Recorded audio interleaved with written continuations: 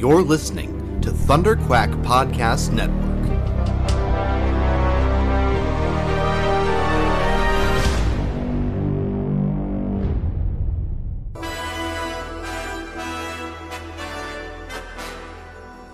It may look like an ordinary podcast, but this one's bigger on the inside, and it can travel anywhere in time and space.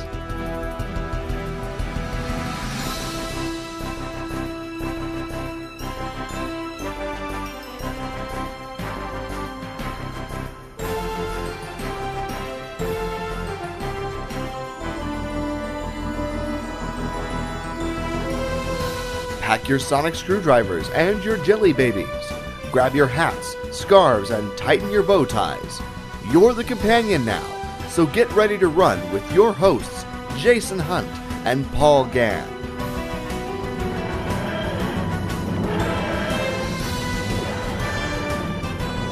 This is Talking Timelords.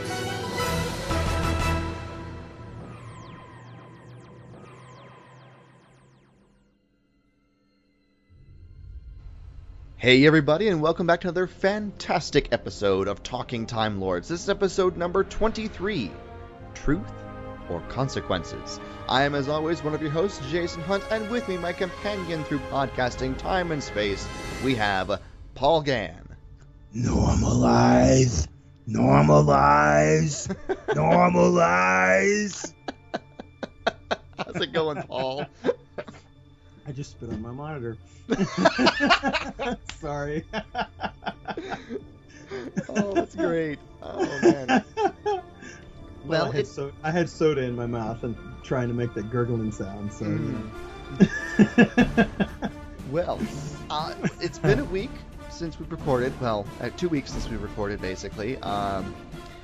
We did not have our Sarah Jane episode that we wanted to do this past week because I started a new job and my schedule got all topsy-turvy. So, we're saving that for our next break that we have between two-parters, which will probably not be for a couple of weeks yet due to the way that it looks like the series is going. But we'll get into those details at the end of the show.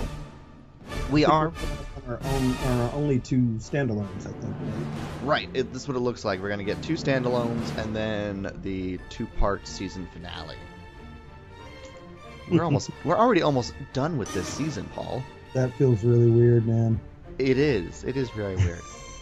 But we're here, and we're going to be talking all about the Zygon Invasion and the Zygon Inversion from Series 9 this episode. But before we jump into that, we do want to just address a quick topic of news out there, because we did see some rumors getting thrown about all over the place that got a lot of traction, and they turned out to be completely false. So we did want to just sort of, if you hadn't already heard about this, we did want to let you guys know. The rumor going around was that next series, Series 10, was going to be cut short. It was only going to be 6 episodes rather than 12. The rumored theory behind that was because Peter Capaldi wanted to leave time open for other projects with his band and other film projects and that sort of thing. That is, however, not true at all. Correct, Paul? That's what I was reading. Said that Stephen Moffat and Peter Capaldi had both squashed those rumors and said that there was no validity to them at all. Yeah, and Radio Times was the one that posted the rebuttal by Moffat and Capaldi, so that's a pretty reliable news source when it comes to Doctor Who. Both of them saying that it looks like Series 10 will be a full complement of 13 episodes, probably like this season with 12 regular episodes and a special, which is what we're getting. Just like last season. Right, last season too. So that's looks like that's what we will be getting next season, unless things change between now and then. It's entirely possible, but highly unlikely, as Capaldi and Moffat soundly squashed those rumors of a shortened season. And of course, we said last week, or last episode, I should say, that Capaldi confirmed that he is coming back for another season. However, he did say in this last article that the season following that is still up in the air at this point. He hasn't made his mind up completely. And, well, Peter Capaldi still has to, see what the stories are and get in the middle of filming next series. Most actors only sign on for the next season rather than multiple seasons out. That's just the way the business goes. So, and that's of course all due to contracts and the way the story goes and what's going on in the actor's life. And so, right. It is entirely likely we will get at least 2 more series, which is what I'm hoping for with Peter Capaldi, but 1 series for sure. Well, the longer he stays the Doctor, the more I like him. Yeah. We will get into that here momentarily. Like I said before, he still reminds me a whole lot of Tom Baker. I mean, he just really does. Tom being my favorite classic Doctor. So Tom's my favorite Doctor, period. So maybe that's why I'm liking Peter Capaldi so much. Anything else on this news article before we jump into our review of Truth or Consequences? Well, Zygon Invasion and the Zygon Inversion. I think we're good.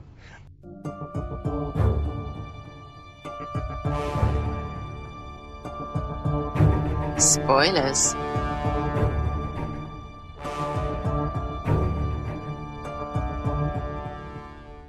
All right. Here's our obligatory spoiler warning, folks. Yes, we're going to be talking completely everything about this episode because there's a lot to talk about and it's good. So we leave nothing to the imagination. Right. First of all, I got to say, it's happened. It has finally happened. Peter Capaldi has now surpassed David Tennant as my favorite New Who Doctor. It happened with these 2 episodes. So I've told everybody I've been waiting for him. I've been waiting for a breakout role, a breakout episode, a breakout scene. And boy, did we get that in the Zygon Inversion, which is the 2nd episode of this 2-parter. We got that in spades. Oh, my Lord. And I'll get into all the things I want to say about that later when we get to it. But just overall thoughts for me on these 2 episodes is it was intense, exciting, and shockingly emotional to me.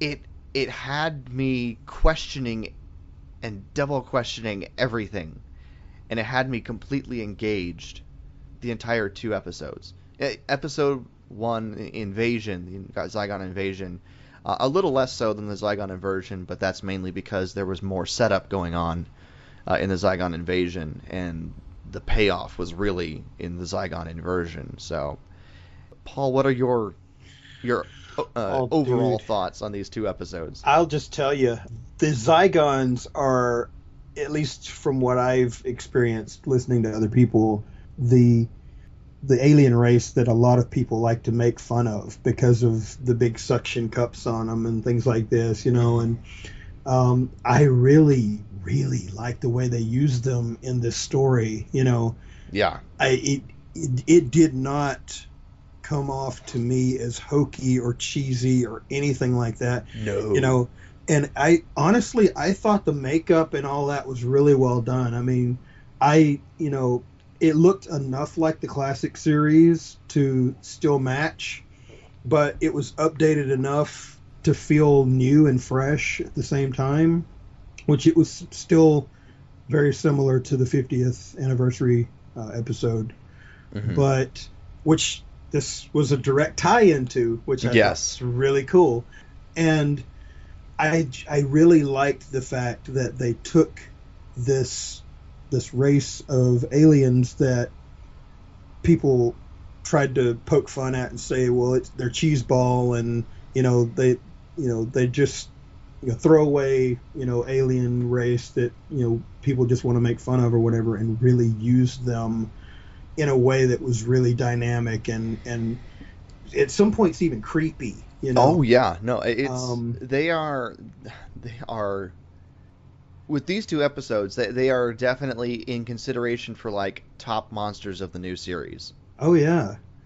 I mean, dude. I mean, I'd say that they're definitely in the top 10 list of monsters for the new series. Maybe even a top 5 depending on your list, but I'd put them up there with the Weeping Angels and the Silence and all that fun stuff as far as new aliens. Well, they're not exactly new, but you know what I mean. And they, because of their ability to shapeshift and everything, and the way that they used that in the story, it really, it left you wondering, is this person a Zygon? Is that person a Zygon? Mm-hmm. We don't even know if Osgood is a Zygon or not. I mean... and with that, let's start jumping into the plot of these two episodes. The whole thing kicks off with, the whole thing about the Osgood box. We get this nice little intercut of action mixed with the Osgoods pre-Missy, because one of them is dead. One of the original Osgoods is dead, thanks to Missy. Just want to smack her. But the Osgoods talking about the Osgood box and how it's basically a fail-safe if the peace treaty and the ceasefire between the Zygons who are living among humans on Earth and the humans, start gearing up for war. This Osgood box can prevent war, and it is a fail-safe if the ceasefire is ever broken. And then, of course, we get the opening sequence where Osgood, the remaining Osgood, in sort of a Fifth Doctor referencing costume, is captured by some Zygons in a town called Truth or Consequences, New Mexico, which should only be a couple 100 miles away from me. I haven't actually looked, but if it's actually a real place. But yeah, and we've got this whole thing about she holds the key to the ceasefire and then she's captured, but manages to send a text message to the TARDIS. It's interesting that she's got the TARDIS's phone number plugged into her phone there. Well, the Doctor supposedly left her as the overseer and the keeper of this box. And, of course, we'll find out more about this later on, but this box is actually put in place to be sort of like the instrument that ensures that neither side becomes aggressive on the other one, sort of like the nuclear weapons on either side of the Cold War, right, for Russia and the United States. So, yeah, I thought that was kind of an interesting dynamic when you look at the whole politics of this thing. Right. And so the Doctor, who has been playing Amazing Grace on his guitar, zips off back to Earth to try and solve this problem. He can't find Clara. She's not answering her phone. He leaves 127 messages on it. 37. Oh, 37. 137. 137 messages on it. Trying to get a hold of her, which was funny. But he locates two known Zygon commanders who are in disguise to try and warn them about a splinter group that is trying to destroy the peace between humans and Zygons.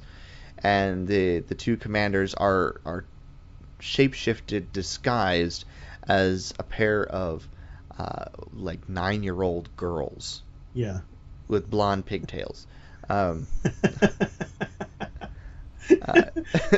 thought it was interesting. The Doctor's trying to talk to them on the playground, and he Monster says, High and Cinderella. Yeah, he says, "I know you're squishy, You're blobby.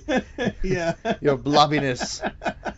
And at first they don't respond to him, and so they just like, is he really just talking to a couple of girls now? But then they answer, and it's Yeah. This is makes our sense. jurisdiction. We will deal with the situation, And, well, I guess they deal with it because they then get kidnapped by this splinter group in the middle of the playground by a pair of Zygons who are not disguised. Yeah. Right in front of the Doctor. Yeah, that was yeah, they're screaming like little girls, you know. Yep. They won't break character to even defend themselves. Clara finally looks at her phone and sees the doctor has called her 137 times. She's about to call him back, but here's his message where he calls himself Dr. Disco, which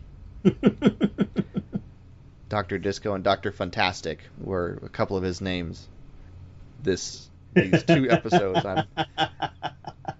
Doctor, you're going through a midlife crisis, aren't you? Fantastic. But she's distracted by a boy crying on the stairs, and he says he can't find his parents. She goes into his apartment to find his parents, and they're there, but they're acting weird, but they say he's okay, and so she leaves. Yeah. And then she gets back in touch with the doctor, and did you just call yourself Dr. Disco? Right.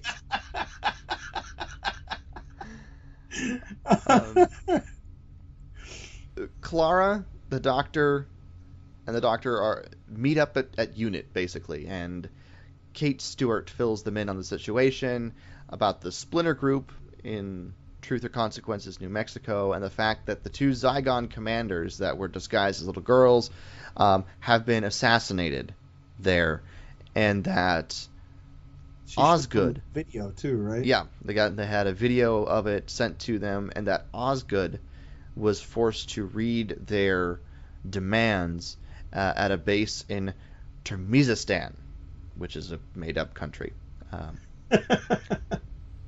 as far as I'm aware. Turkmenistan, however, is real. And the Turkmenistan, I believe, is made up.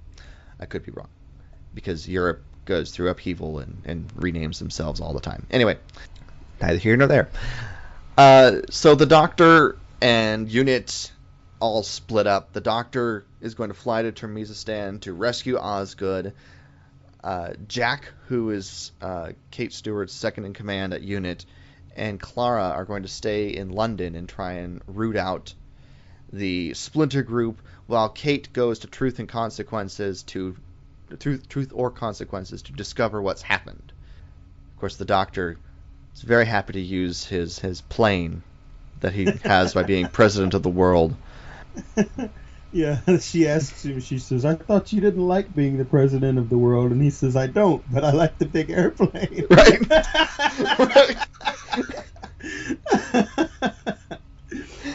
Oh. And this is where things start getting weird and interesting. And the first sort of sign that this could be very, very bad. The doctor meets up with a unit commander in Turkmenistan, and they're going to basically wipe out the Zygons that are hiding in this little village, in this church, before, or bomb the town, basically, to eliminate them. But every time the unit soldiers try to, are ready to fire and kill the Zygons take on the form of the ones that they love. And This is new for the Zygons. We have not seen this power before. But there's a drone pilot who's got some missiles, and she can't pull the trigger because 2 Zygons are standing on the doorstep waving at the drone as if it's her husband and son. Right. And then when the troops actually march in, the leader of the troops that is doing the direct assault on the church, he is seemingly met by his mother. Yeah, these were the parts that started creeping me out a little bit, Yeah. And it was one of those things where, in the back of your mind, you had to know that these are Zygons. Mm-hmm. We know these are Zygons. Intel says these are Zygons. So this has to be a trap of some sort. And they all say this. They all tell us this. That this got to be a trap. Be careful. They're going to do this to you. And then they get into the conversation. This guy's mother comes out and they start talking, and she's pleading for her life. And the commander tells him to ask specific questions that only your mother would know, and he tries to ask them, and she sort of doesn't quite answer them, but the answers that she gives are plausible enough to come from his mother anyway. And she says that we're not the Zygons. They traded places with us. The ones back home are really the Zygons, and and they brought us here, everything. and we didn't want to come, and they left us here, and now we're trapped, and everybody in the unit basically has a family member or two standing on the steps of the church by the end of it. And the commander's mother says, "Come inside and we'll show you the proof that you need that we're real." And he stands down. The actual commander, the unit commander, she's very pissed because she knows it's a trap. But she's not on the front porch. She's in the back with the doctor, and they can't actually see what's going on. So it's not, it's a little easier for them to remain objective. But I swear, the more they talked, the more heart-wrenching the scene became, and the more I doubted the fact that they were Zygons. Was that the effect on you? Exactly. It even affected me to the point where I was thinking, what if this was my mom, standing here begging me not to shoot her in the head? I mean, I don't think I could have pulled the trigger either, because there's that little sliver of doubt, Right. And that to me was the scary part about it, is because what if what she was telling him was true and he had shot his own mother? Right. That's messed up, It really is. It really is. I mean, dude. And so the unit goes inside the church. The doctor and the commander barge in from the back, but they're too late. The Zygons have skedaddled out a secret tunnel, and the unit soldiers are dead. Which, when the Zygons kill you, apparently this time around they have this new power where they electrocute you, and it turns you into a electrically charged lump of dust and hair. You look like a Brillo pad.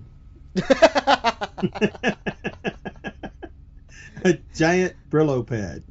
A giant sparking Brillo pad. Yeah.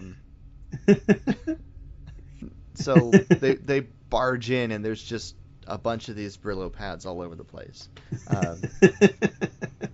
The unit commander says that they may still be in the tunnel. They may still be accessible to the bombs in the tunnels. I'm going to start the bombing. And she runs off. The doctor stays behind to try and find Osgood. He does.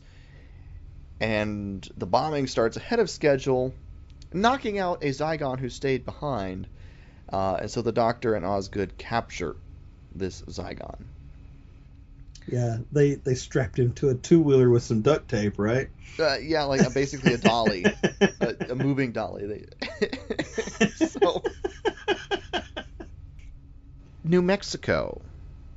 Kate has arrived, and she's finds truth or consequences empty. There's no one in the town. It's completely empty. Ghost town just wiped clean. Right. And she ends up at the sheriff's station, the sheriff's office, to see if she can figure out what's going on. And the seeming sole survivor of truth or consequences is the sheriff, and she shows up and starts to reveal the story of what has happened in Truth or Consequences.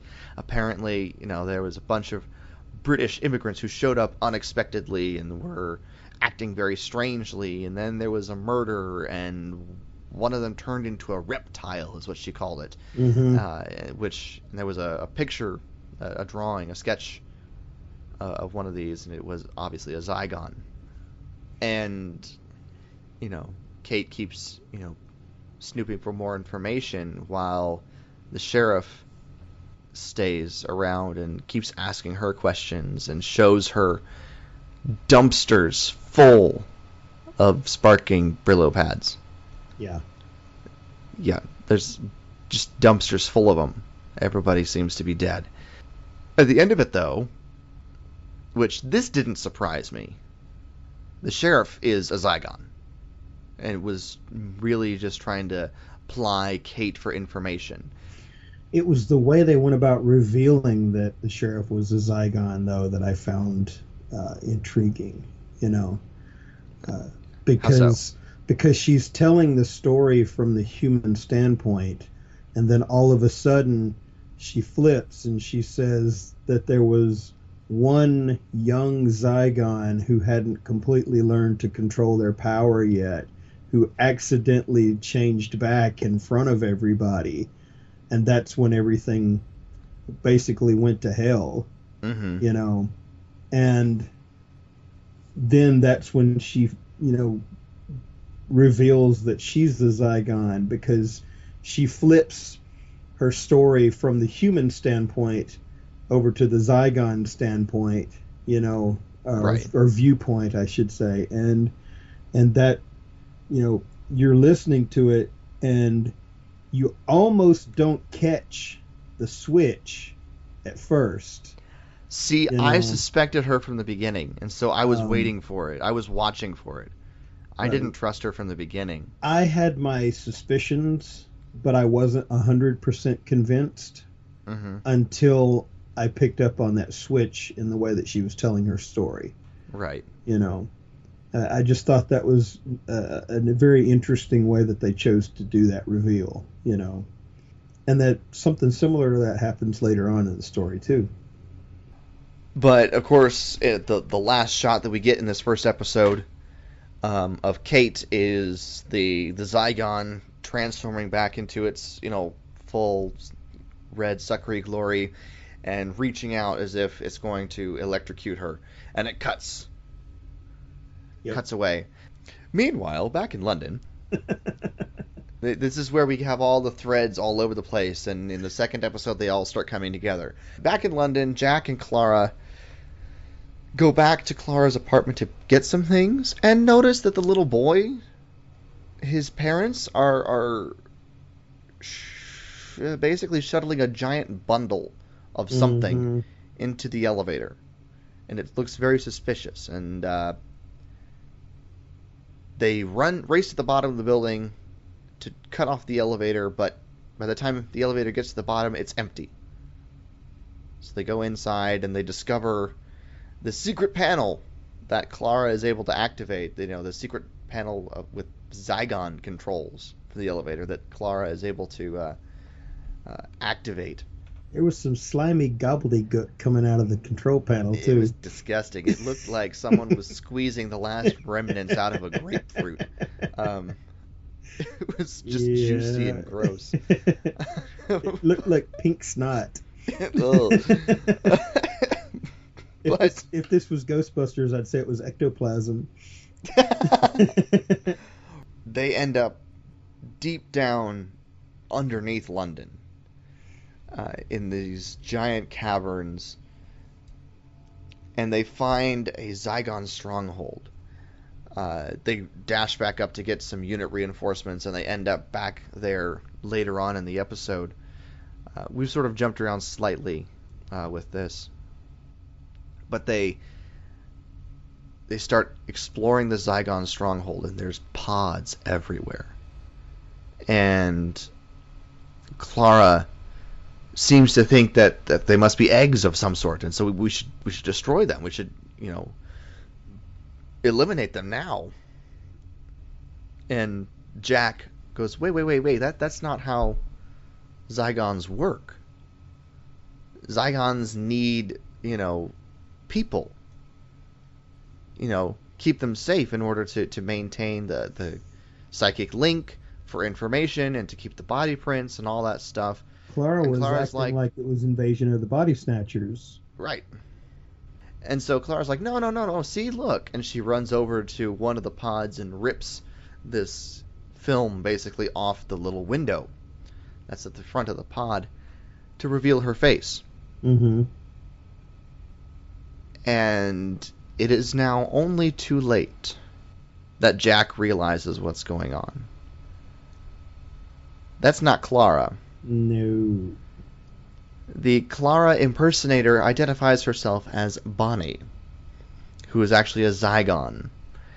Yeah. And she has a trap waiting for Jack and the unit soldiers, and they are all killed. Which I was sad. I liked Jack. They're all turned into sparkling Brillo pads. We're going to do that again, aren't we? This was the one that I did not see coming. Oh, I did not see it at all. I did not see Clara being a Zygon coming at all. But I really liked it. It surprised me. I was like, what? No way. And then, of course, they show the flashback. And this happened like at the beginning of the episode. When she goes into the little boy's house to find out what's going on, it turns out his parents are actually Zygons. Yeah. And they capture her right then and there. And Bonnie takes her place right then and there. So every interaction that Clara has had with the Doctor and with Unit, this episode has actually been Bonnie. Yeah. I did not see that coming. It was one of those things where I was so focused on the other, storylines going, trying to figure that out, that this one I didn't see it coming. And when she turned around and smiled, that sinister smile, dude, I literally just wanted to jump up and down and clap my hands because I was so excited to see where this was going to go. You know what I mean? I almost wanted to act like an 8-year-old kid. Right. And the episode wraps up with the Doctor flying back to England with Osgood in tow and the captured Zygon on the plane. Kate Stewart, or a Zygon disguised as Kate Stewart, saying that Unit has been neutralized in North America. London has basically been Unit headquarters has been taken over by the Zygons in London, and so the Doctor is the only one left. And Bonnie has something for that. It's called a bazooka. She calls the Doctor, and that helps her lock in on where the plane is. And the episode ends with her firing a missile from her bazooka at the Doctor's plane. Oh, dude, watching, quote, doppelganger Clara pull this bazooka out and shoot the Doctor with it. Oh, dude, I was giddy. You know what I'm saying? I was giddy because this was so unexpected for this to happen. At least for me it was. And I really like the twist in this story. This took it to a whole nother level for me. Yeah. No, this was a cliffhanger that I could not wait to get back to. I mean, I've been excited about most of the cliffhangers this season, particularly the one from the first two-parter with Davros and all that stuff, just to see what was going to happen. But this is the one where I was like at the edge of my seat, going, "We gotta know more! I gotta know more! I gotta know more! And I need it now! I need it now! I need it now!" Why do we have to wait a week? Exactly. Oh my goodness! This should have been a movie. It really should have. 2-hour special.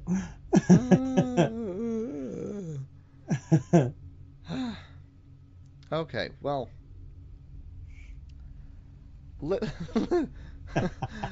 let's not put this on a cliffhanger for the listeners. Let's go to the Zygon Inversion, because this is where things really get good. You think? No, I know. Oh, I know. This is my favorite episode of the season so far. I can say that without a doubt. This is my favorite episode of the season so far. For multiple reasons. So, this episode starts slightly previous to where the last one ends. We dive into Clara's mind. she's basically dreaming because she's trapped in the Zygon pod and, is basically in a state of suspended animation while Bonnie uses her mind and, body print to fuel her own purposes.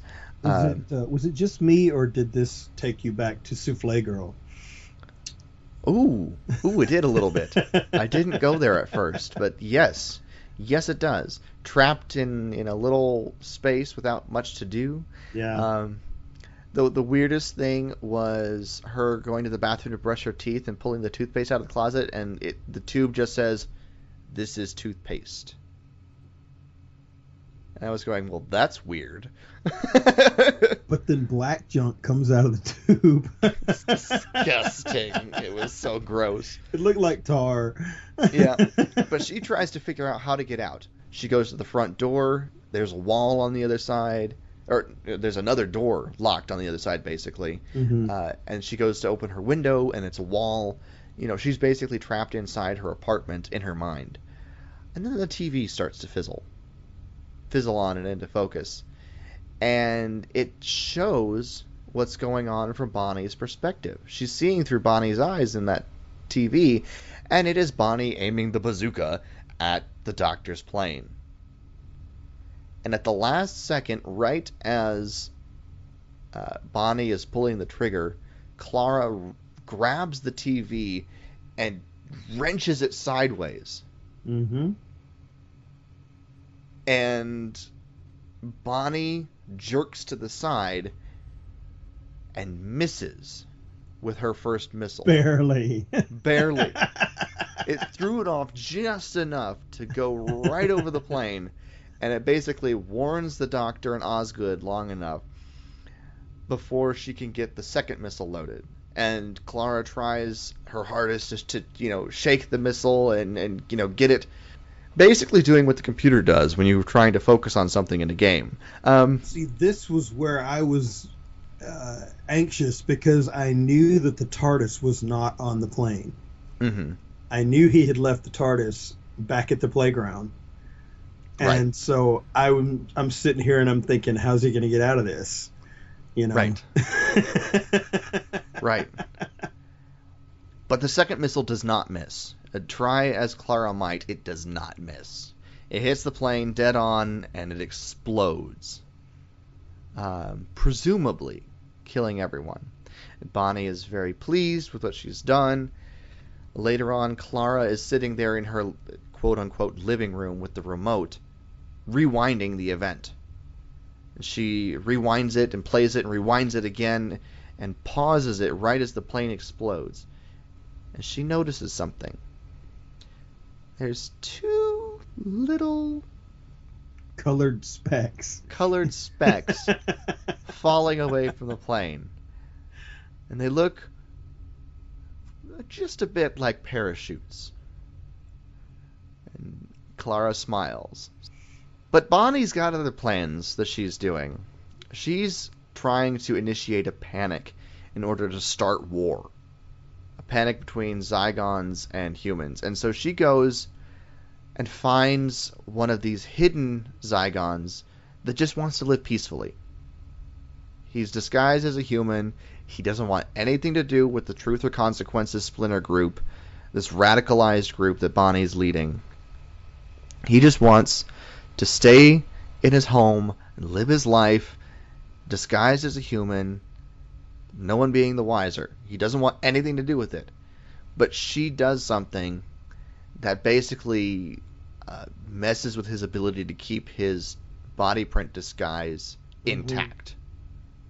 And he can't control it. And he, first very subtly and, bit by bit starts revealing himself to be a Zygon, and then full out just loses control of his disguise and is revealed for everyone in the courtyard in front of where he lives, basically. And the whole time he's saying, "Help me, please help me." And nobody does anything. Nobody knows what's going on, He looks like he's getting these blisters on his arms and stuff, and it's the suction cup shapes coming back, and he starts getting them on his face, and yeah, And then just boom, Zygon. And Bonnie films it all on Clara's phone and uploads it basically to YouTube. Right. But they don't say it's on YouTube. This was actually cruel, It was really cruel. Because this guy just wanted to have a normal life. He wanted to be left alone. Mm-hmm. He didn't want anything with this splinter group whatsoever. He was fine with the ceasefire. He was fine with the treaty that was struck during the 50th anniversary. Right. And he was perfectly okay living as a human in London with his job and his home and all this stuff. Right. He had a life, and he was just fine living it. But she turns him, and it's really, really not very nice. No. We do see that the Doctor and Osgood escape. They did parachute down out of the plane and land on the beach. I like the joke on this. Oh my gosh. And we get one of the funniest lines in these 2 episodes here.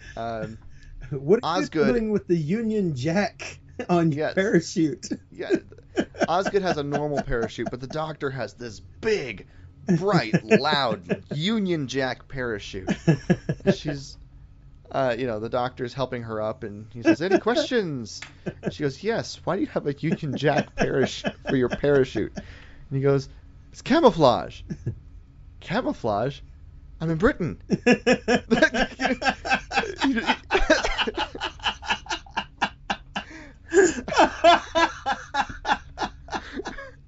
Yeah.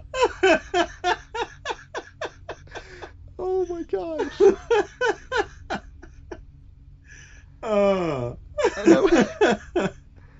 Oh, it was the funniest thing.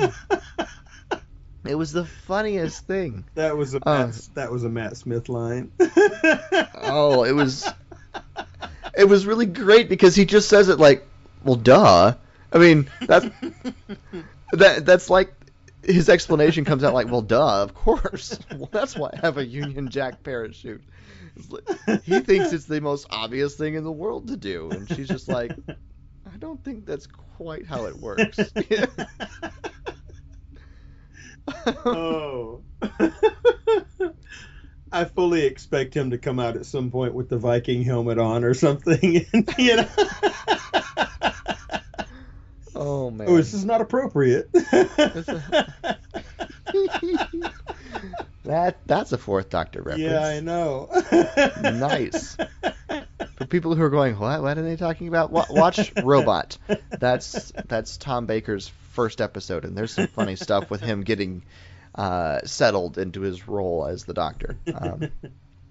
It's good stuff. But anyways. Was that the same Viking helmet that he got when he was the first Doctor? Oh, I don't think so. I think he left that one behind. The one that he was wearing was a little bit louder.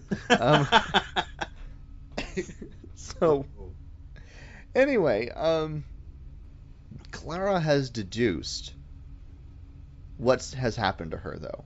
She knows what's going on, and she is working against Bonnie from within, and manages to send out a text from her phone that Bonnie is carrying to the Doctor, saying, "I'm awake."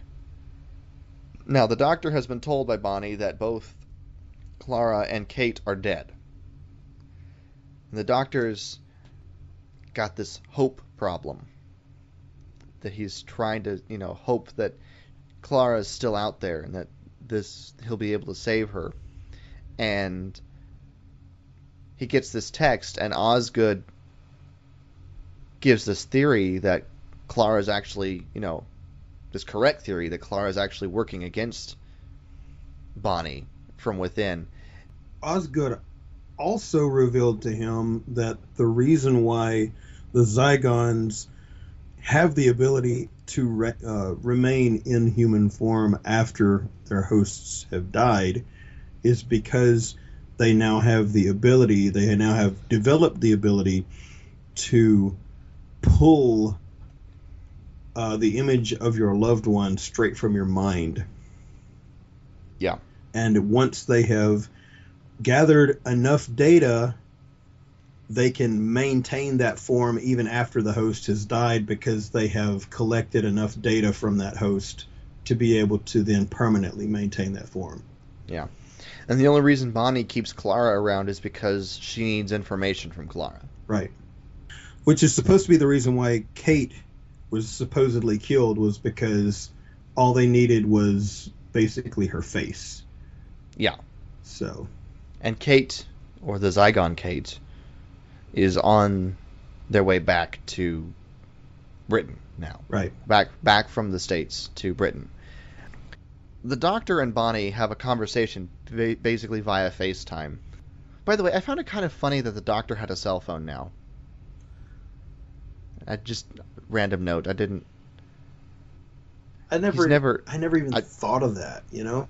I know, it's just so normal for us now, but I don't think I've ever seen the Doctor with his own cell phone until these episodes. I remember him answering someone else's call while he's in the TARDIS, but I don't think I ever paid attention to whether or not he carried a cell phone or not. Yeah, I don't remember either, but he has one in these 2 episodes, that's for sure. The Doctor realizes that Osgood's theory is true because Bonnie is having these weird tics. You know, like winking and trying to do Morse code by blinking and that sort of thing. And he starts asking her, why are you blinking like that? Why are you winking at me? I'm not winking. And then he starts talking directly to Clara, even though Bonnie can hear. And he says, Clara, don't let her into your mind, and don't tell her anything about the Osgood box. Yeah. And then, of course, Osgood and the Doctor, race off in a van towards London to try and solve this issue. That's the first time that Bonnie realized that Clara was able to work the system in reverse. Right. And when she realizes what Clara's doing, she covers her eyes so the Doctor can't see her blinking. Right. Right.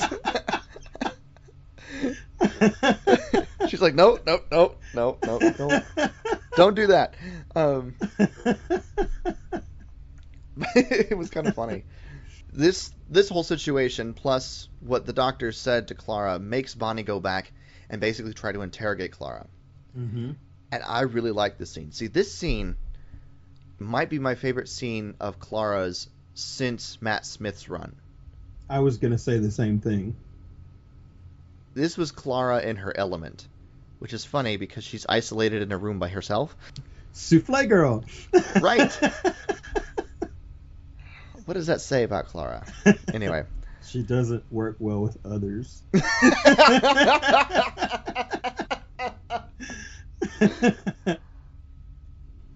And the Doctor seems to think very highly of the fact that things are going to start going his way because Bonnie is going to start poking around in Clara's mind. And he thinks very highly of Clara and her abilities in that. But there's this really great scene where Bonnie and Clara have a discussion about where the Osgood box is and what it can do and that sort of thing, and how to gain access to it. And the back and forth between Jenna Coleman and herself is a high point in this episode. Not the high point, but it is a really cool point in this episode. If I had to pick a moment or pick an episode in which I feel like Clara has redeemed herself for me, it would be in this one. Because, like you said before, at least for me, she's not been the same companion to the Doctor since Matt Smith was on the show. Mm-hmm. She's changed for me as a character, and this was going back to being the character that we knew before. This was very much the Clara that I started out liking. Mm-hmm. And so this redeemed her for me from all the issues I had from last season. Yeah, definitely. She's definitely on a lot more solid footing with me, and especially with this scene, heading into her last couple episodes. I think I'm going to go out on a high note with Clara, if this keeps up. There was that sort of weird period for her in the middle there, but I wonder if it's a trend with companions, at least in the more recent seasons, as to put them through this time frame of, I don't know if I like this person anymore or not, and then right at the end, they totally redeem themselves right before they go out, right? Well, I can safely say that I never had any of those thoughts with Donna. No. Or Sarah Jane. But there were a couple of speed bumps with a couple of the companions for me somewhere in the middle on several of them. I know I had that with Martha. I had that with Amy at one point. And it's not that I don't like the characters. It's just they all, specific ones, had that just one time span right there in the middle where I was going, I don't know if I like that character anymore or not, Right. Right. And Clara's turned that corner and she's definitely back to one. I'm like, yeah, I can get behind her as a really good companion, I think. But Bonnie does get most of the information she needs about the Osgood box, where it is and how to get in, primarily. Yeah, Clara said she wasn't going to give her all of the information because she said once you find it, you'll want to come back and talk with me again. Right. So Bonnie basically puts Clara's pod on a dolly and has her Zygon henchmen disguised as unit soldiers cart her around. But we'll get to that later. The second time in the story arc that a character's been put on a refrigerator dolly. Right. The Zygon is blowed up in the president's airplane. But anyway, before we get to the Black Archive and where this episode really all comes together and is epic and amazing, the Doctor and Osgood run into the Zygon that cannot control his body print anymore. They try to figure out the situation, try and calm him down, try and help him, but he is so paranoid that they're with the Truth or Consequences group. Right. That he doesn't believe them when they say, no, we're not with them, we want to help you. And then it seems like at the very end he gets the idea that no, they're not with Truth or Consequences, but he looks at them and he says, doesn't matter, they'll kill me anyway. And then he commits suicide. Right. Right in front of them. Yeah, this episode has so many different layers to it. Yeah. It has the darkness in it. It has the humor in it. It has the creep factor in there. It has the suspense. It has the action. It's like an onion that you just continue to peel back the layers on it, and you get more and more and more out of the story. It is through the conversation that the Doctor and Osgood put together the idea of the plan, of Bonnie's plan, is that she's going to create mass panic by unmasking all the Zygons and sparking a war. That is her plan. And the way that they know how she knows how to do it is with the Osgood boxes. So they head to the Black Archives, the Tower of London. Although it is interesting, throughout these episodes, the Doctor keeps asking Osgood, which one are you? Right. Are you the human or the Zygon? And she never directly answers. She always either dances around the question or says, I'm Osgood. That's her standard response, is I'm Osgood. I'm me. She never says it. And I want to come back to you at the end of that to see which one you think she is. But let's finish the episode first before we get into some of the tangent details that we're going to want to talk about. Everything comes to a head. Bonnie, with her little Clara in a box, get into the Black Archives, and there are 2 Osgood boxes. A red one and a blue one. Yeah. And there's a reason why it's called an Osgood box. Now because there's two of them. The video was in black and white, right? Right. So you don't even know which box they had sitting between them on the table. Right. And they only showed one in the video, the Osgood video. So, oh, I should mention one thing. There was a quick scene where the Osgood box was supposed to be in this unit safe house. Mm-hmm. But there's instead of the Osgood box being in the safe at the safe house, which is conveniently hidden behind a picture of the first Doctor on the wall. Yeah, that was really cool. Nice little Easter egg there. There's a laptop in the safe. And the laptop plays a video of the Osgoods basically saying, I've given up the location of the Osgood box. And guess what? I lied. It's not here. Stop looking for it, really. You know. So, which, nice little scene, but it wasn't, exactly pertinent earlier. So, but I did want to mention it because there was the nice little first Doctor Easter egg there. Yeah. Did you have anything about that you wanted to say? At the end of that, she says, and you figured out why, haven't you? And she just leaves it hanging there, Osgood? Yeah. She says, and you figured out why, haven't you? And she just leaves it hanging there as if the person watching the video is supposed to know exactly what she's talking about. And it leaves you with more questions at the end of the video than it did before you started watching it. Oh yeah. No. She says there's a reason why it's called an Osgood box. Yeah. And you figured it out, haven't you? Or something like that. And then she just leaves it hanging there. It's like, why is it called an Osgood box? And then that's when we get to the Black Archives, and there's two of them. Right. Because there's two Osgoods. The Doctor and Osgood found the Zygon base underneath London and were captured by the Kate Stewart, who had returned from the U.S. She has two Zygon guards with her. But guess what? It's not really a Zygon disguised with Kate Stewart. She shoots them both in the back of the head.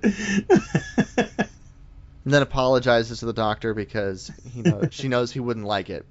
And he asks, how did you escape the Zygons in Truth or Consequences? And she looks at him and says, 5 rounds rapid. Which is a direct reference to something that her father said way back in the classic series. Which basically means she shot the Zygon 5 times very quickly. Which I appreciated. I thought it was going to be Kate the whole time. Mm-hmm. Kate was smart enough to report back that she's actually a Zygon, and keep up the facade that she's a Zygon, returning to London and that sort of thing. She's smart enough and clever enough, and she's an important enough character that I didn't think that they were going to kill her.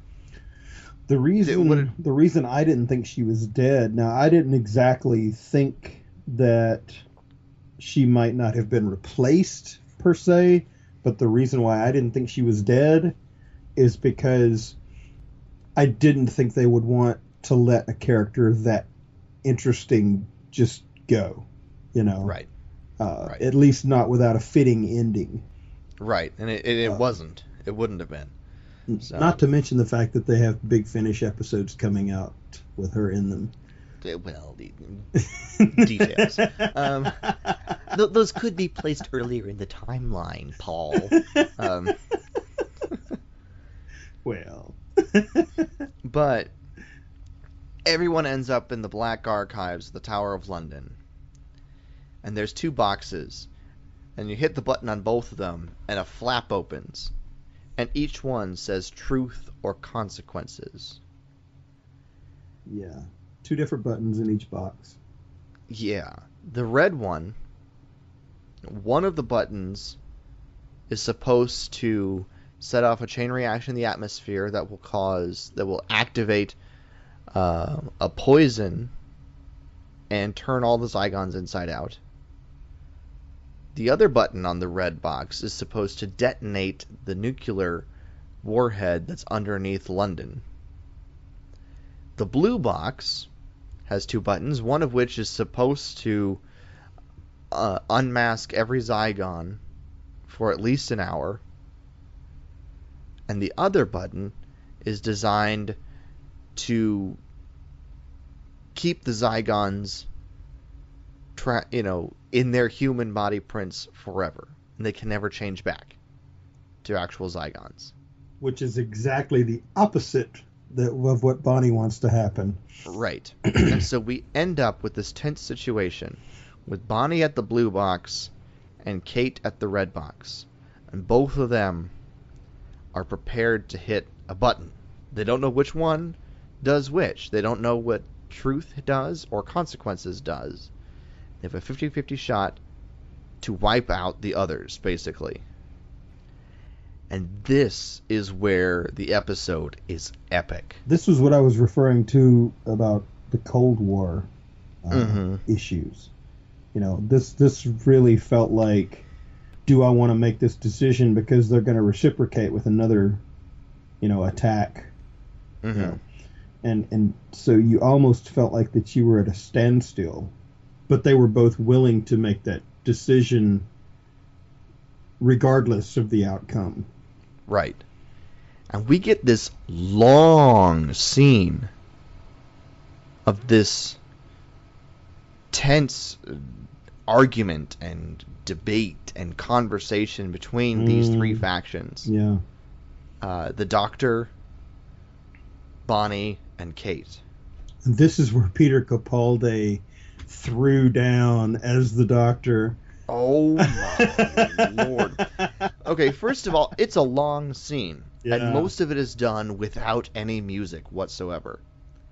And I didn't realize until afterwards just how long that scene was, because I was so sucked into it. I was so drawn into it. And Peter Capaldi nailed this scene. Oh yeah. Even if you don't like Capaldi at the Doctor, you cannot deny that this is one of the most amazing scenes in the history of the show. This takes you all the way back through the War Doctor, through Eccleston, through Tennant, and through Smith, all wrapped into this one moment with Capaldi, and you can see that inkling of each one of those incarnations right behind the surface while he's saying everything he's saying. Right. He tries to reason with Bonnie and reason with Kate, and then they both threaten to push the buttons. And he goes, "Oh, okay, well, hands on buzzers. Who's ready to start the game?" And he starts, going into this whole carnival man spiel. And Kate says, "Doctor, what are you doing? This is not a game." And he's like, "No, you're right, it's not." And he gets very serious very quickly. He shifts gears on a dime. He does. And basically he says, this is a small scale war right here. Because whoever fires the first shot, no matter how right and how just you feel in it, you never know who's going to get hurt. And he makes enough of an impact for Kate to, who already knows him and admires him, to shut her box. But Bonnie is still defiant. Bonnie won't do anything. She's not budging. She has a 50-50 chance, and she says to the Doctor, "You don't understand," because she wants war. And he asks, "Well, what do you want after war? How will you live?" And she hasn't thought about that. See, she also brings up other things. She brings up the fact that she doesn't use these words, but she brings up the fact that she feels disenfranchised because she feels like it's wrong that they can't show what they really look like to the world, It's not fair. And the Doctor's like, "I have a TARDIS that doesn't work, and I don't have a personal tailor. Get over it," Right. Life isn't fair. He's like, life isn't fair. People have to make do with their lives all the time. It's your lot isn't any different than anybody else's. It is basically what he's trying to tell her. People don't always get what they want. It's not fair. And she throws back the whole idea of war. You don't understand. You don't understand how I need to do this. And he goes, Oh, really? oh, I don't understand? And this is where it really kicked into high gear, because he gets into everything about the Time War, and he brings up the fact that he had his hand on another button on another box to wipe out his entire race. Yeah. And my mom put it this way. She said, in this scene, we see every incarnation of the Doctor. Yeah. Every incarnation of the Doctor shows up in some fashion in this scene. And it's true. He all comes together, is what my mom says. You see all of them at once. It's not just this one here, this one there, this one there, this one there, this one says this one, that one says that one. No, she says you see all of them at once. And it's true. Mm-hmm. You don't get Peter Capaldi's Doctor. You get the Doctor. Yeah. All of him. Yeah. In this scene. One all the way through, And it is unbelievably amazing. Yes, I did just rewatch it earlier today, and so I may still be on a high, but I really, it's this scene. Well, I watched it this afternoon, so. Right. But this scene is what makes Peter Capaldi now my favorite of the new Who Doctors. It's Tom Baker for the classic series, Peter Capaldi for the new series. That is, there's no question anymore. It has happened. Tennant is now number 2 for the newer series for me. Anyway, he even starts going into, Bonnie wants to change, it seems like, but she says, but they won't forgive me. They will not they'll punish me, and they won't let me get away with this. And the Doctor takes a step further and goes into this whole forgiveness speech and tells her that he forgives her. Yeah. And at the very end of it all, it seems Bonnie has finally made the decision not to go through with this, to acquiesce to the Doctor's request and to let it go. And then she stops, she looks at the box, and she looks at the Doctor,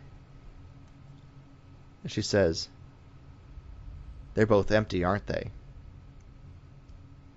You wouldn't actually make us make this choice, would you? And he looks at her and he says, no, I wouldn't. It's interesting. He says, you think that because you're starting to think like me. Now, I found this interesting that he was so passionate about this, and then, after all of that, she says they're empty. And honestly, I felt like that when he agreed with her, that he was lying. Because I don't think he would have been nearly as passionate about what he was saying if it was really and truly empty. You know what I mean? No, I think they are empty, but he has to make them see. His whole thing, and he gets into this with his conversation, his monologue, is that he has experienced and caused so much suffering, and he hears the screams and the cries of all those who have died because of choices he has made, and the decision to start a war and to be part of a war that took so many people. His motivation is to prevent that sort of pain and that sort of suffering from ever happening to anyone else ever again. And so he's passionate because he has to make sure that they get it, that they see this, and that they understand it, and that they can accept it and believe it and live it. That's why he's so passionate. And then Kate goes, okay, well, now that we know the boxes are empty, we can't forget this. And the Doctor puts on his sonic shades. Well, he calls them sonic specs in this episode, by the way. He puts on his sonic specs, looks up at the ceiling and says, that's what you said the last 15 times. And he sonics the little machine there in the Black Archives that wipes memory, and it sparks, and, well, half the people in the room lose their memory of what happened. Right. Kate and the two Zygon guards lose their memory. The Doctor, Clara, Osgood, and Bonnie remember everything.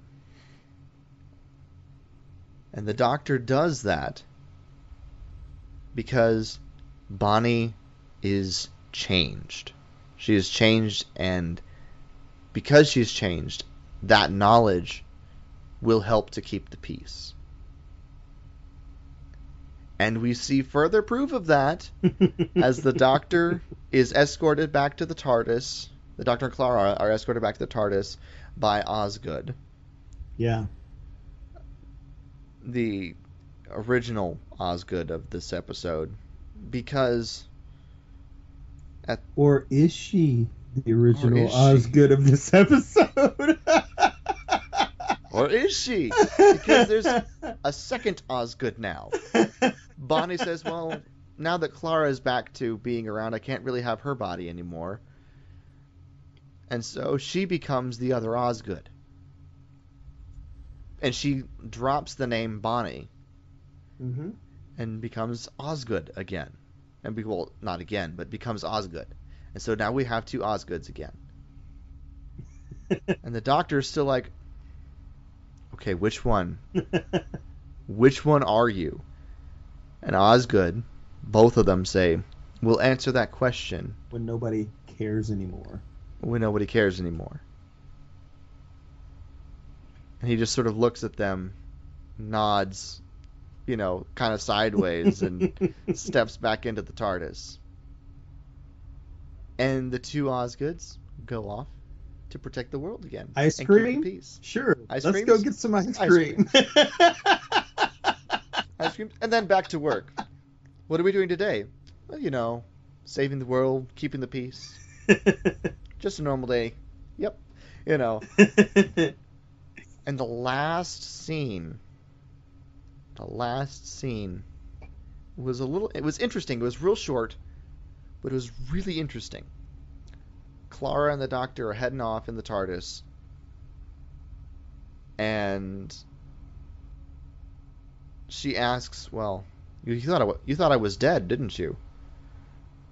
Because, Bonnie earlier told him that Clara was dead. And he goes, yes. Saddest month of my life. She looks at him and goes, well, come on. You only thought I was dead for like 5 minutes. And he just, trying to joke with him. But he looks at her very seriously and says, I'll be the judge of time. Mm-hmm. Starts to TARDIS off again and walks off into, up to his bookshelves. And that's how it ended. It was just really interesting, and I don't know what to make of that scene yet. But I feel like that's sort of something that will be important when we get to Clara's end. Now, was I mistaken, or the second new Osgood that showed up, was she dressed as the 8th Doctor? The 7th Doctor. The 7th? Yes, she had the silk scarf, the short silk scarf with the tie and the vest underneath her overcoat. Okay. So I didn't make that out very, very easily. Yeah. Well, I know that because I know Sylvester McCoy's costume inside and out because I want to make it. So, anyway. But yeah. So, we also get a brief hybrid discussion in this episode because on the plane, Osgood tells the Doctor, basically, I'm both Zygon and human. And the Doctor's like, I can't believe that. That's not true. So you're some sort of hybrid? She goes, if you like. Basically, yeah. She's avoiding the answer to if she's the Zygon or the human Osgood. And so we still get that through line of hybrid. And like I said, I think whatever this hybrid prophecy is going to have to do with Clara's demise, or Clara herself. Yeah, I'm really interested in seeing where they go with that. Now, Osgood, the one that we had for most of the episode, the one that was left over after Missy killed the first, or the second, was she Zygon or human? What's your thought? My thought, personally, is that she's the human. And the reason I say that is because in my brain, it makes more sense that the second copy of Osgood would have copied the human and not another Zygon. I want to lean that way too. But I don't know. Exactly. But it would be so much more interesting. It would be so much more interesting if we had two Zygons as the Osgoods keeping the peace between humans and Zygons. And them actually genuinely and honestly keeping that peace. Right. It would be so much more interesting to learn that that was the case. And I wouldn't put it past them. But I do think it's more likely. I think it's like 60-40. 60% she's going to be the human, 40% it's the Zygon. But still, I have no real idea. But either way, you still, even if one's human and one's Zygon, you still don't know which one's which. Right! You know. I'm sure they switch wardrobes all the time. Well, one had the Matt Smith bow tie and the Tom Baker scarf on at the same time. Yep. You know, the other one, I think at one point, if I'm not mistaken, had the question mark shirt of the 5th and 6th Doctor, and I think the vest of the 7th, maybe. Yeah. The main costume Osgood wore was sort of a 5th Doctor knockoff. Not knockoff, but a 5th Doctor inspired costume. It had the white shirt with the question marks on the lapels underneath, and she had basically a sweater that was the same color of or similar color to the 5th Doctor's coat. But it's not the first time we've seen her mix and match the different outfits either. Right. You know. So I think that's really neat to see, like, the different combinations, though, of what different Doctors' outfits would look like if you put them together in different combinations and stuff. Yeah. Yeah. Yeah. It is kind of fun. Maybe one day we'll see her in the frilly 3rd Doctor shirt or something. You know. the 1st Doctor checkered pants and a giant black coat for the 2nd Doctor, you know. And wearing 3D glasses at the same time. And don't forget that the Doctor let her wear his sonic shades in this episode. Yes, because her glasses were broken for a time. So what was that? What was that she said about them? Isn't it? Oh, what is it? Sonic specs? Isn't that like making a hearing aid that can see or something like that? You know, making a visual hearing aid? That's what it was. Isn't that like making a visual hearing aid? First she said, isn't that a little pointless? Yeah. Isn't that a little pointless? Like a visual hearing aid. He goes, I like pointless. You know? He said, once I made an invisible watch. You can see the pointlessness of that design. So. And then she puts them on and she's like, whoa. And he's like, see? No. He hands them to her and he says, don't check my browser history. And you hear the glasses, you know, buzz, and she goes, whoa. And he goes, see? I feel like the Doctor has spent his entire time looking up cat videos on YouTube. But isn't that pointless? Yes, it is. There you go. Oh. He follows Grumpy Cat. Anyway. Somehow I could see that happening. What's the point of being grown up if you can't be childish sometimes? Exactly. Oh, man. Okay, and any final thoughts before we give this our rating? Oh, dude, did you pick up on all the social commentary that was going on in this? It was all over the place. Dude, it referenced racism, it referenced war, it referenced it was it had like Cold War commentary and stuff like with ISIS and Muslim extremism and like you said, racism and this is a very Third Doctor thing to do. The Third Doctor has a lot of social commentary in his episodes, and not to say the others don't have some of that, but the Third Doctor definitely did, and this is, I think, the first real almost overtly commentary on social issues in the new series. Not only that, it also referenced the fact that we have entire groups of people, not only in our society but in other societies as well, that have this automatic mental fixture that they feel like they're disenfranchised in some way, Mm-hmm. And the point that he was making about that was everybody in some way or another is disenfranchised in some way.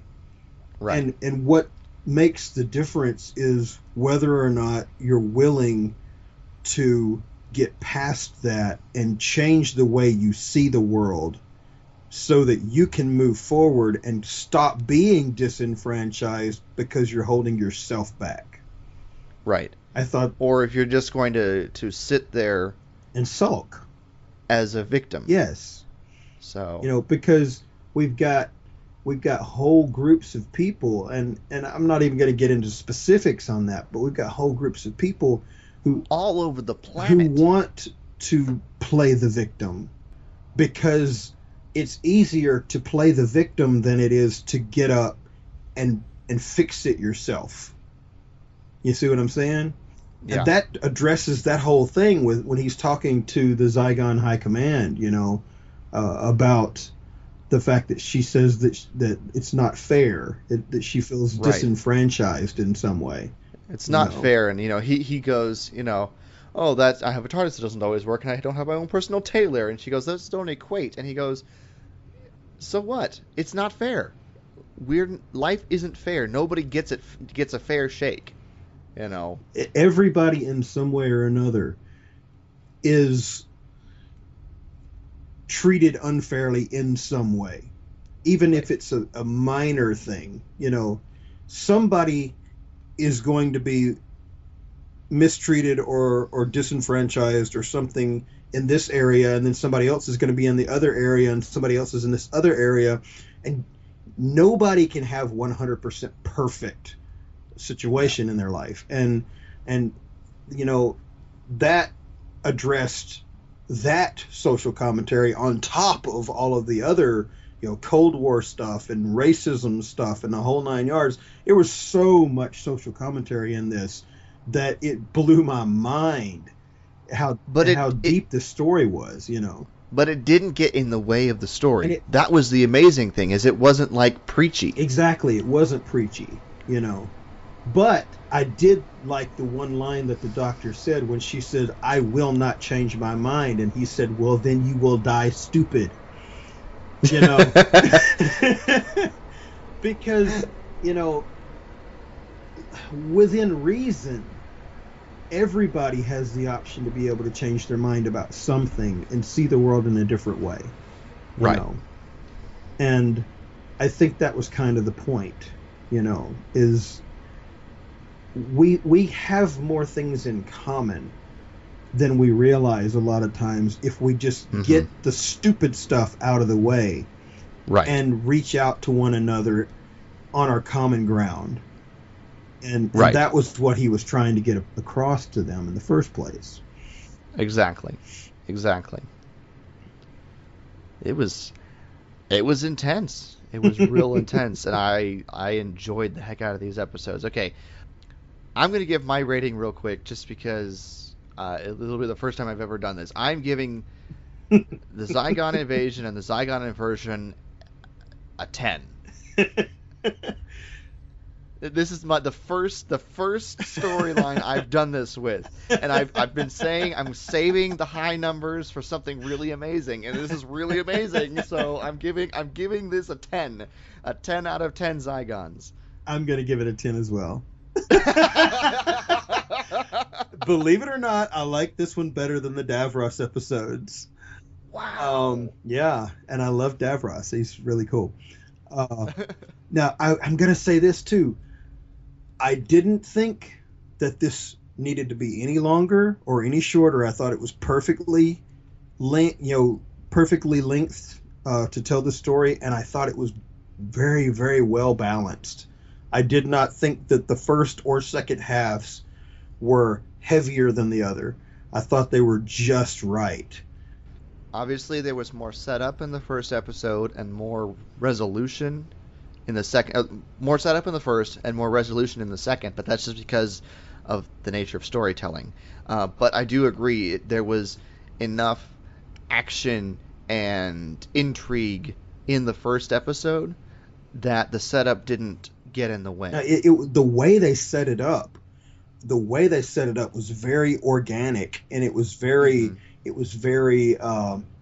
fluid feeling for me. And hey, maybe that's because they were, using the ability to push the Zygons to their limit with the way they told the story, But I really enjoyed, I didn't have any real, criticisms at all about the way this story was told.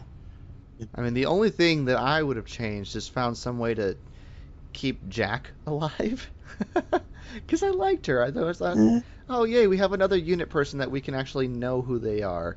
Nope, never mind. She did. So you were hoping that there would be a Zygon of her, or what? No, it's just... characters like that, I'm like, oh yay! I like the little characters that show up every so often. It's like Wedge Antilles in Star Wars. He manages to show up in each of the 3 original movies, and he survives the whole thing. And I was like, yay! I like him. He's cool. And I always notice when he shows up. And Jack sort of fell into that category for me this time. And I'm like, oh, now I can't see her anymore. Well, for me, it worked out the way that it did because you cared about the character, and then when the character died, it made the stakes higher. Right, it did. That's true. And so that was the thing that I liked about that. Not that I, didn't care if the character lived or died. I mean, obviously it would have been nice, but I thought that was used in a really good way. If you have to kill this character, do it for the purposes of making it matter. Right. And within the story, it made sense. And so I have no issues with the death occurring. It's just like, oh, it was that character,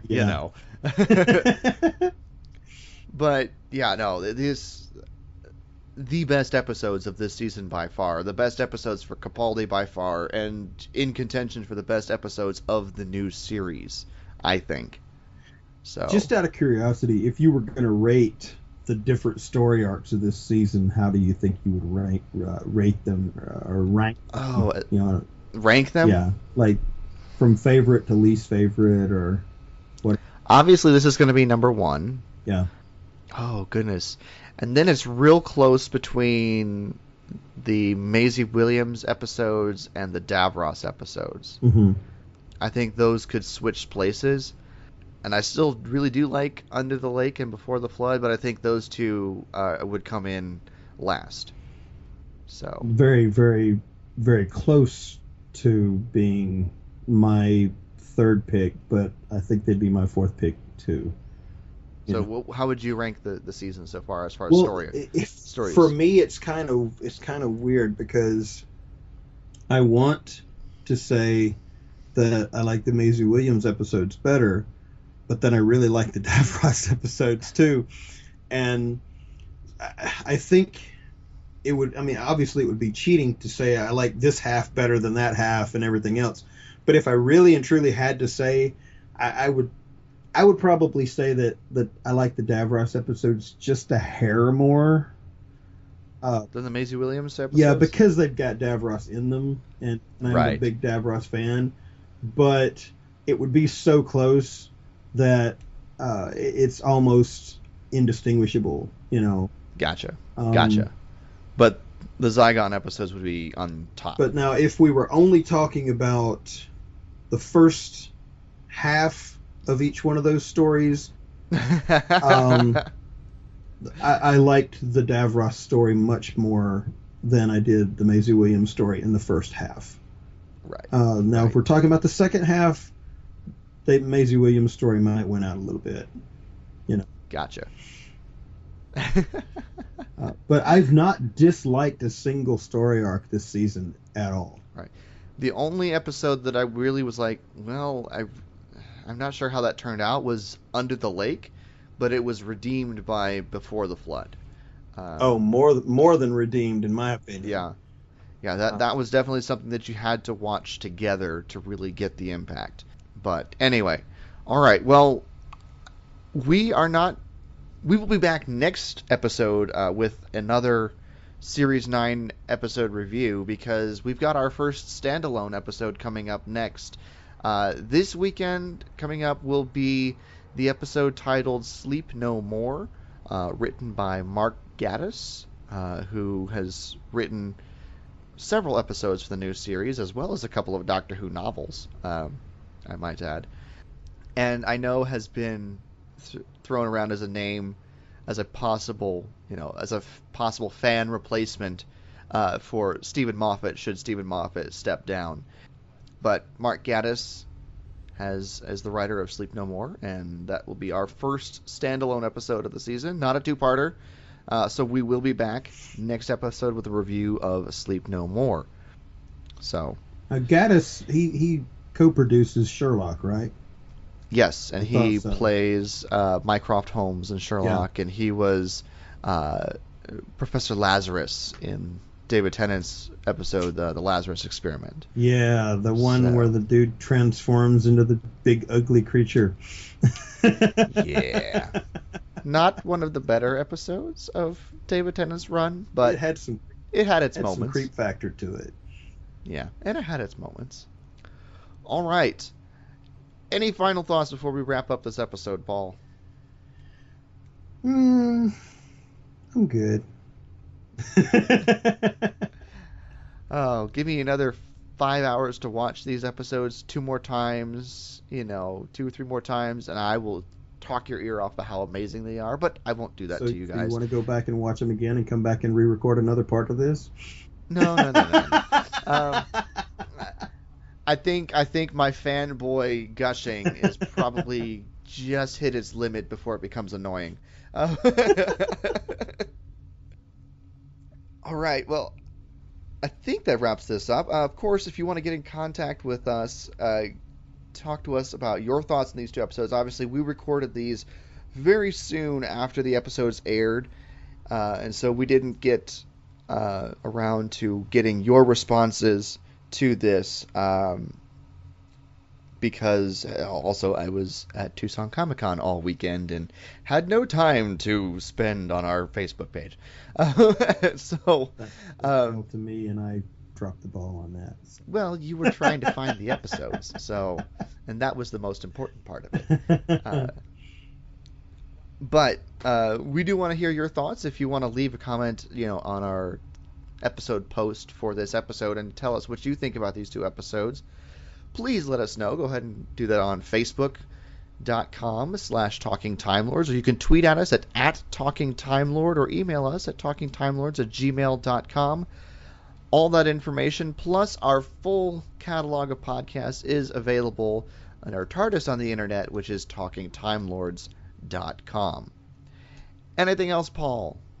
Last call. Just looking forward to our next episode, man. Oh, it has a lot of work to even compare to these two. I will say this. If you do not mind, please don't forget to leave us a review and leave us a rating anywhere you see our podcast and it has that option available. It will help us greatly. iTunes in particular. Yes. All right. Well, that wraps up this episode of Talking Time Lords. This has been episode number 23, Truth or Consequences. For Paul, I'm Jason, and until next time... May you hope far-flung hopes and dream impossible dreams. Thanks, guys. Talking Time Lords is a proud member of the Thunderquack Podcast Network. Visit thunderquack.com to see their entire catalog of podcasts, or visit patreon.com/thunderquack to help support the shows.